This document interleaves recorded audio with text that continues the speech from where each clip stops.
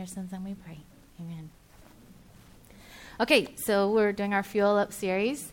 I apologize. We didn't pick a more green title. We could have said Charge Up, but that just sounds kind of angry and aggressive. So we said Fuel Up. And what it's really about is how we need to fuel up, like with our relational fuel. We all need relational fuel. And so think of like your weekly trip to the gas station, or you fill up your car. And maybe some of you, you go in your car, and it's just your routine. You look, you see how much gas you all have. That's not me. But you look, and you're like, okay, I have enough for the rest of the week. And you're just very conscientious, and you're responsible. And then, but if you are like me, you get in your car, and you totally forget that you have these gauges in front of you that are, there to help you drive and know when you run out of gas or not. And then when you go to the gas station, there are some of us who don't know how to fill up gas. It was kind of hard to learn, I'm not going to lie, right? And then there's some of us who really don't like to go, and we're like, hey, sweetie, honey, love of my life, can you go to the gas station for me today? I need to go to work tomorrow. And then there's some of you who are like, you know what? I got a third of a tank left, and I need to go to the gas station now because you never know what's going to happen. Like, I might have to go to the ER, and I don't want to have to stop in the middle of the night on my way to the ER to get gas, right? And some of you are like, the gas light went on. I can just go to the gas station tomorrow, right? We all have different styles. And then some of you are like, this is like the third time I ran out of gas this year, right? I should get a gas container and leave it in my trunk, or get a membership to AAA, And here's the danger of this. And if you don't get Chevron Techron, you might get gas that has sediments in it. And when your gas gets too low in the tank, there's these sediments that can go through your fuel system and your engine, and it could, you won't have high performance, and you won't it might damage your engine. And if you think I know that, I didn't know. I just learned that, and my husband just told me. So if you have questions about that, ask Paul. But that's what could happen, right? We won't perform as well as we could because we all need to regularly fuel up. We all need to fuel up. So I'm talking about this literally. This is not a joke. Literally look at your gas gauge when you go home today. But also relationally. We need to fuel up regularly. And one of the most powerful ways that God fuels us is through his grace. He fuels us with his grace and his truth. But one of the most powerful things that God does is he fills us with his grace. And grace is just a gift from God. It's his unmerited favor. It's his, you know what? I love you, and I'm for you, and I am with you no matter what. No matter what, he is with us, and he's for us, and he's cheering for us. And he always wants what's best for us. And God fuels us with his Holy Spirit and the word, and the worship today was awesome. He fills us up with his worship and with prayer, but he also fuels us up with one another. We need, right? God's talked about this last week. We need one another. God created us to need one another. And I know I just said the word need, and you're like, what? And 90% of you are like, need? No, I'm not listening. And you just shut things down, and your brain froze, and you're not listening. So come back to me. Okay, because need is not something that's bad. It's not something that makes you weak. It's not something to be ashamed of. But it's a good thing, right? We talked about last week how it's a very good thing that God created us to need one another, and it's a very, very good thing. And we don't like it because it sounds so needy, right? Or it makes me needy. Or we're Asian, and I saw the farewell, and that was so me, because it's I don't want to tell people I have problems, because then they're going to feel bad, and it's going to cause them stress. And so all right, let's deal with it on our own, right? We're just going to deal with it on our own.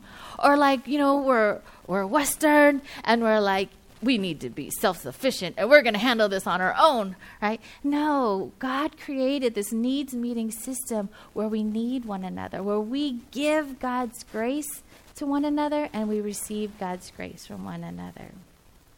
And I have to tell you, Westlight's strength You guys are like the best grace givers ever. Like, you know how to give and be there with people. Like, you know how to fuel up people. Like, this is the most, people come and visit and they're like, man, your church is so warm and friendly. Like, you guys are really good at giving grace.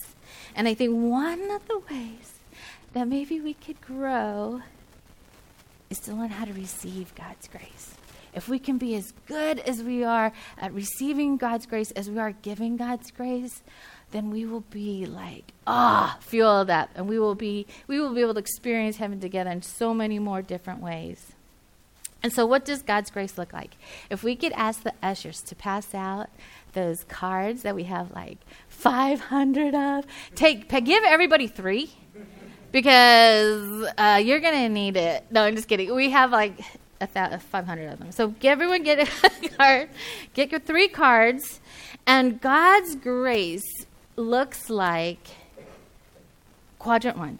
And it's being present with one another. And this is another thing. It's a real thing. Just like Fast and Furious. God's grace looks like nitrous. Can we go to the nitrous?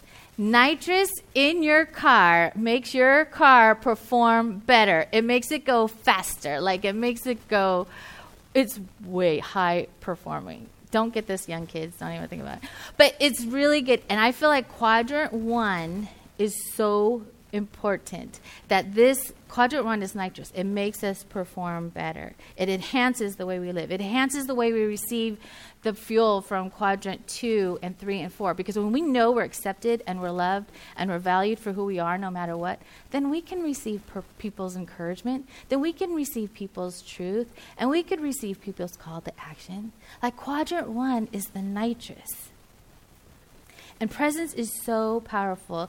I love Bob Goff's quote. He says, next to grace, I bet God thinks making us need each other was one of his best ideas. Because when we need each other, we're not just doing life side by side. When we are need each other, we're called and we're invited into this deep relationship where we can just connect with one another and we can actually be present with one another. And so I'm going to show you a short video. It's Brene Brown's video on empathy. And it talks about how we can be present with one another. And since you guys are so good at giving out the grace and everything, you don't have to pay attention to the bear. Because you guys are like bears. You are bears, bull, caps. You guys are awesome at that. What I want you to do is, as we watch this video, is to pay attention to the fox. So what is empathy? And why is it very different than sympathy? Empathy fuels connection. Sympathy drives disconnection. Empathy, it's very interesting. Teresa Wiseman is a nursing scholar who studied professions, very diverse professions where empathy is relevant, and came up with 4 qualities of empathy. Perspective taking, the ability to take the perspective of another person or recognize their perspective as their truth. Staying out of judgment, not easy when you enjoy it as much as most of us do. Recognizing emotion in other people and then communicating that. Empathy is feeling with people.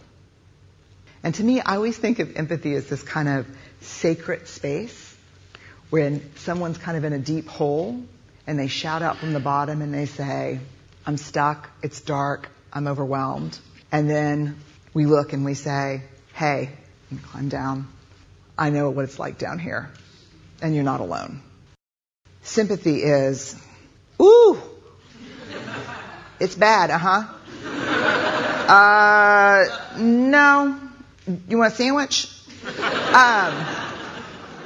Empathy is a choice, and it's a vulnerable choice, because in order to connect with you, I have to connect with something in myself that knows that feeling. Rarely, if ever, does an empathic response begin with at least.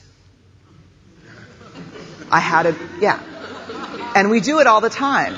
Because you know what? Someone just shared something with us that's incredibly painful, and we're trying to silver lining it. I don't think that's a verb, but I'm using it as one. We're trying to put the silver lining around it. So, I had a miscarriage. Oh, at least you know you can get pregnant. I think my marriage is falling apart. At least you have a marriage. John's getting kicked out of school. At least Sarah is an A student. But one of the things we do sometimes in the face of very difficult conversations is we try to make things better. If I share something with you that's very difficult, I'd rather you say, I don't even know what to say right now. I'm just so glad you told me. Because the truth is, rarely can a response make something better. What makes something better is connection. So we're the fox, right? Sometimes we don't even realize that we're stuck in the dark, that we're overwhelmed. And we might say, well, you know what? We're not that stuck. It's not that dark here, and I'm not that overwhelmed. And we rarely invite people down to come down in the hole with us, right?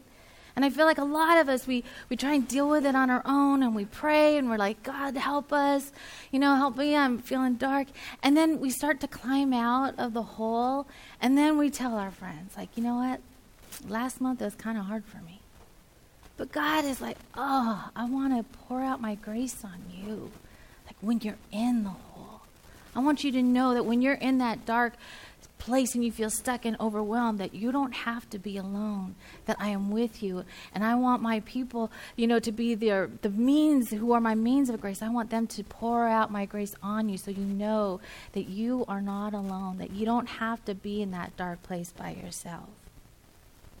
And so even Paul, but it takes vulnerability, right? You have to tell someone. You have to let them know you're stuck and you're in that dark place. And even the Apostle Paul, the great Apostle Paul, who wrote all the letters of the New Testament, he was in a dark place. He was overwhelmed and he was stuck in prison. And so we're going to look at Philippians 3:10 through 11. And Philippians is a letter that Paul wrote to the church. It's a church that he started and he just absolutely loved, and they loved him. And so he wrote this. He said, I want to know Christ and the power of his resurrection and the fellowship of sharing in his sufferings. Because like him in his death, and so somehow attaining to the becoming like him in his death, and so somehow attaining to the resurrection from the dead. So Paul wasn't saying, I just love suffering for Jesus. He wasn't like Anna, let me do it, I love it. Paul was being vulnerable, and he felt like death was his best hope in his suffering. He was feeling defeated. He was losing hope because of his circumstances. He was isolated. He was in prison. And we can't underestimate how hard it was for Paul, knowing that the Roman soldiers had the power to decide what to do to him, maybe even kill him, and decide when to do it. That sense of helplessness and lack of control and fear is incredibly overwhelming and terrifying. And so Paul is in prison, and he's feeling all this, and he's thinking death is his best hope. But he's the same guy who wrote this in Philippians 4:12 through 13. He says, I know what it is to be in need, and I know what it is to have plenty. I have learned the secret of being content in any and every situation, whether well-fed or hungry, whether living in plenty or in want. I can do all this through him who gives me strength. How did this guy, this, pillar of our faith, go from despair and wanting to die to saying, no, I can do all things through him who gives me strength? And I believe the answer is he strengthened Paul through the Spirit, through his word, through worship and prayer. And I believe that he did it also through the churches and his support and his friends. But today we're specifically going to look at Timothy and Epaphroditus. Timothy was one of Paul's closest co-workers. Paul was Timothy's mentor. He was this young man who had a Greek father and a Jewish mother. He was known to be shy and nervous and unsure of himself. And Philippians 2, Paul writes this about Timothy. He said, I hope in the Lord Jesus to send Timothy to you soon. So he wants to send him to Philippi. So I hope in the Lord Jesus to send Timothy to you soon, that I also may be cheered when I receive news about you. I have no one else like him who will show genuine care for your welfare. No one else like him. For everyone looks out for their own interests, not those of Jesus Christ.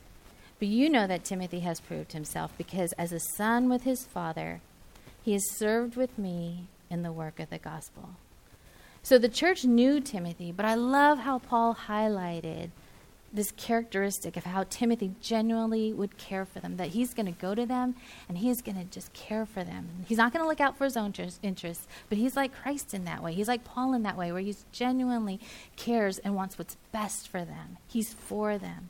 And I imagine, Timothy serving Paul food in jail while he's in prison. I imagine him writing, they used to write together, write letters. And Paul knew about this characteristic of Timothy, because he experienced it. He witnessed and he experienced it firsthand. That when Paul is feeling all of this stuff, like despair and hope, that Timothy's presence is with him, and it means so much to him. And presence, it doesn't require a lot of words. It doesn't require knowing exactly, just like in the film that we watch. It's just that warmth of knowing that someone is with you and for you. It's in the eye contact. It's in that you just know that person is for you and not for themselves. And that's, I think, what the power of Timothy's presence was for Paul. And it's interesting, because you think, well, how can that be? Because Timothy, they grew up in different cultures and he was younger. But that love and care and grace of God that he gives, it overcomes those cultural and age differences. The power of presence is so strong, and so it's how God pours out his grace on us. Epaphroditus, he was the leader of the church in Philippi, and he visited Paul, and he brought encouragement from the church to Paul, and they brought a monetary gift. And so he traveled all the way to visit Paul in prison, and it was so dangerous, and it was so difficult that he got sick, and he almost died.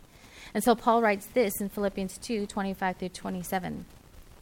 But I think it is necessary to send back to you Epaphroditus, my brother, co-worker and fellow soldier, who was also your messenger, whom you sent to take care of my needs.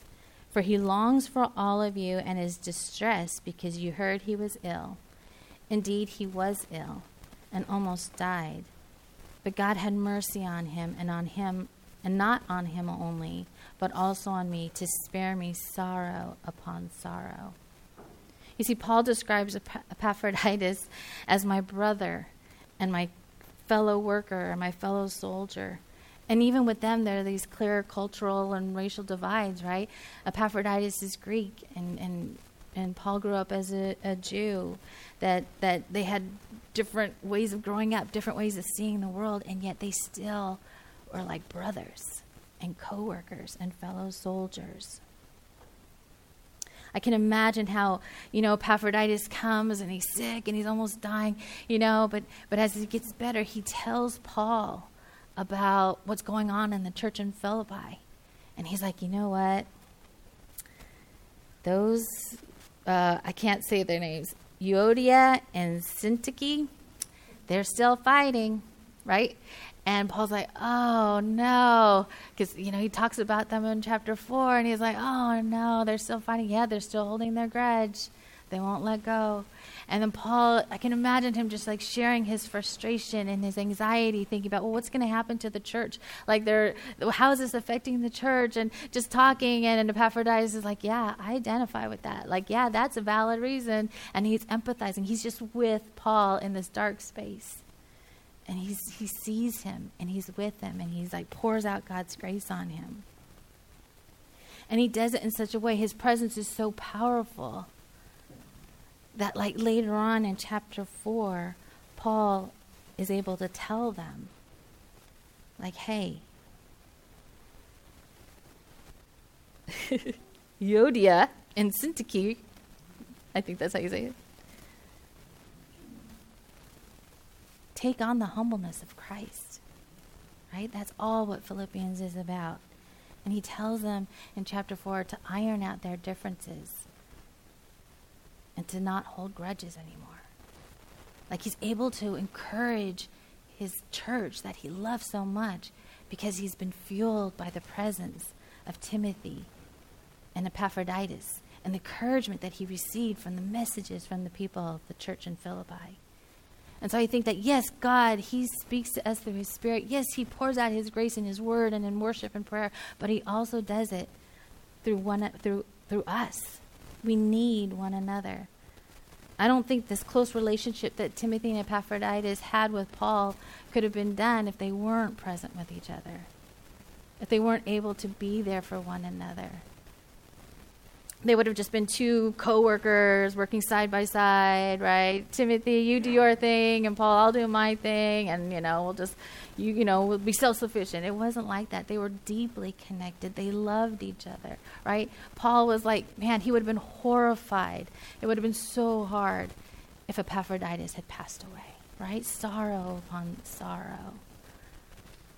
And so Paul was fueled by Timothy and Epaphroditus, by their presence and by God's grace pouring out among him in the presence of Timothy and Epaphroditus. And even the great apostle Paul needed friends. So we all need to fuel up. And this week I want to encourage us to do 3 things. I want to encourage us to read Quadrant 1 and just become familiar with what God's grace looks like. This is what God's grace looks like.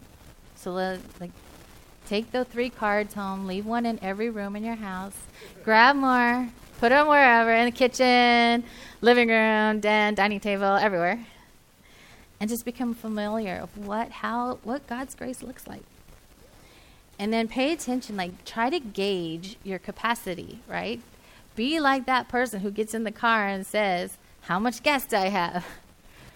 And think about, am I running low? Am I full? And think about, how can you tell, right? We're all different. How can you tell if you're full or not? How can you tell, if you need fuel? For some of us, it might be we're tired and we're grouchy. Maybe when we're full, we feel energized. We feel creative. We feel innovative. Or maybe we just know because we're just tired all the time, we need fuel. I know for me, I always get I'll walk around the house. I got to do this all by myself. And I just get really grouchy. Right? And so think about, we might just think we're tired, but we're oh, maybe take it to the next step. Maybe we need fuel. And then third, ask the Spirit, what kind of fuel do I need? Do you find, yourself sometimes feeling like your value comes from how effective and productive and how you perform? Or do you feel like you're accepted no matter what? Do you feel like you need to be perfect? Do you feel like sometimes you're alone and no one understands you? Do you feel like you don't belong and no one gets you? At work, maybe you feel stuck and overwhelmed and you're I need a new position, but I don't know if anyone's going to hire me, and I need I need people around me to help me get to that next level, to get me out of my job and to a new one. We all need to fuel up. And it's not just this one-time trip to the gas station. It's this regular, right? We have to fill up our cars every week, and we have to do the same thing for us. We have to acknowledge that we have needs. We have to be willing to talk about it, and then be willing to ask people to help us. And it takes vulnerability. We can't underestimate how hard this is.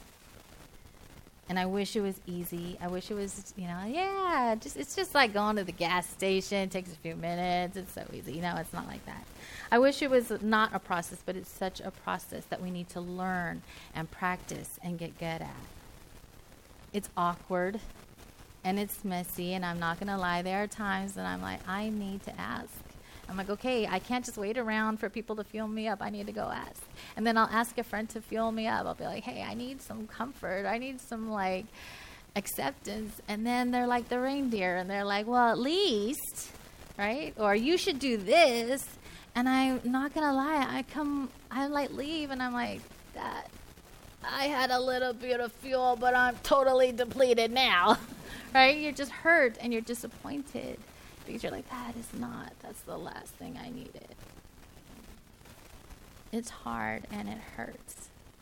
And then I start thinking I'd rather deal with my anxiety by myself. I can be self-sufficient. I can do it. Me and God. You know, people in Paul's time, they lived in a lot of anxiety, and it was really a way of life, right? All the gods and goddesses, they had this potential to punish you at any time, and all the philosophers during that time would say, you know how you can be happy in all your circumstances? It's by self-sufficiency. Like, take whatever energy you have within you and do it by yourself. But Paul teaches us that contentment, it comes from Jesus. And that God wants to pour out his grace upon us. And that isolation, it can be so harmful, especially during times of stress. We can lose energy and focus and drive. But God is like, he's for us and he loves us. And he's like, you know what? I want you to experience my grace for you. I want you to experience my presence, and I want you to experience my grace through the presence of others. And so he's inviting us to fuel up. He wants to fuel us up with his grace with the power of presence so that we can say, like Paul said, I can do all things through him who gives me strength. And so we're going to spend some time in worship. And if you find emotions surfacing, or if you feel like, I don't know what's going on, and you feel like, I want to be vulnerable, but it's really hard, then I invite you to go to the back of the auditorium during the last 3 songs and just find someone on the prayer team. They have a name tag, a prayer tag, and just ask them to pray for you. It takes so much courage, but it's so worth it. They're safe people. They're not going to judge you or criticize you. They just want to be with you. And they just want to listen with you. And they just want to pray with you. You don't even have to know what you want to pray for. If you know, like, I don't even know. I looked at the quadrant. I don't know what's going on. It doesn't even matter. They just want to be present with you. They want to be God's means of grace. So let's stand. And my prayer is that as we have this time of worship, that we be fueled up in the presence of the one who loves us and the one who is for us, the one who created us to need one another, so that we can be fueled up by one another.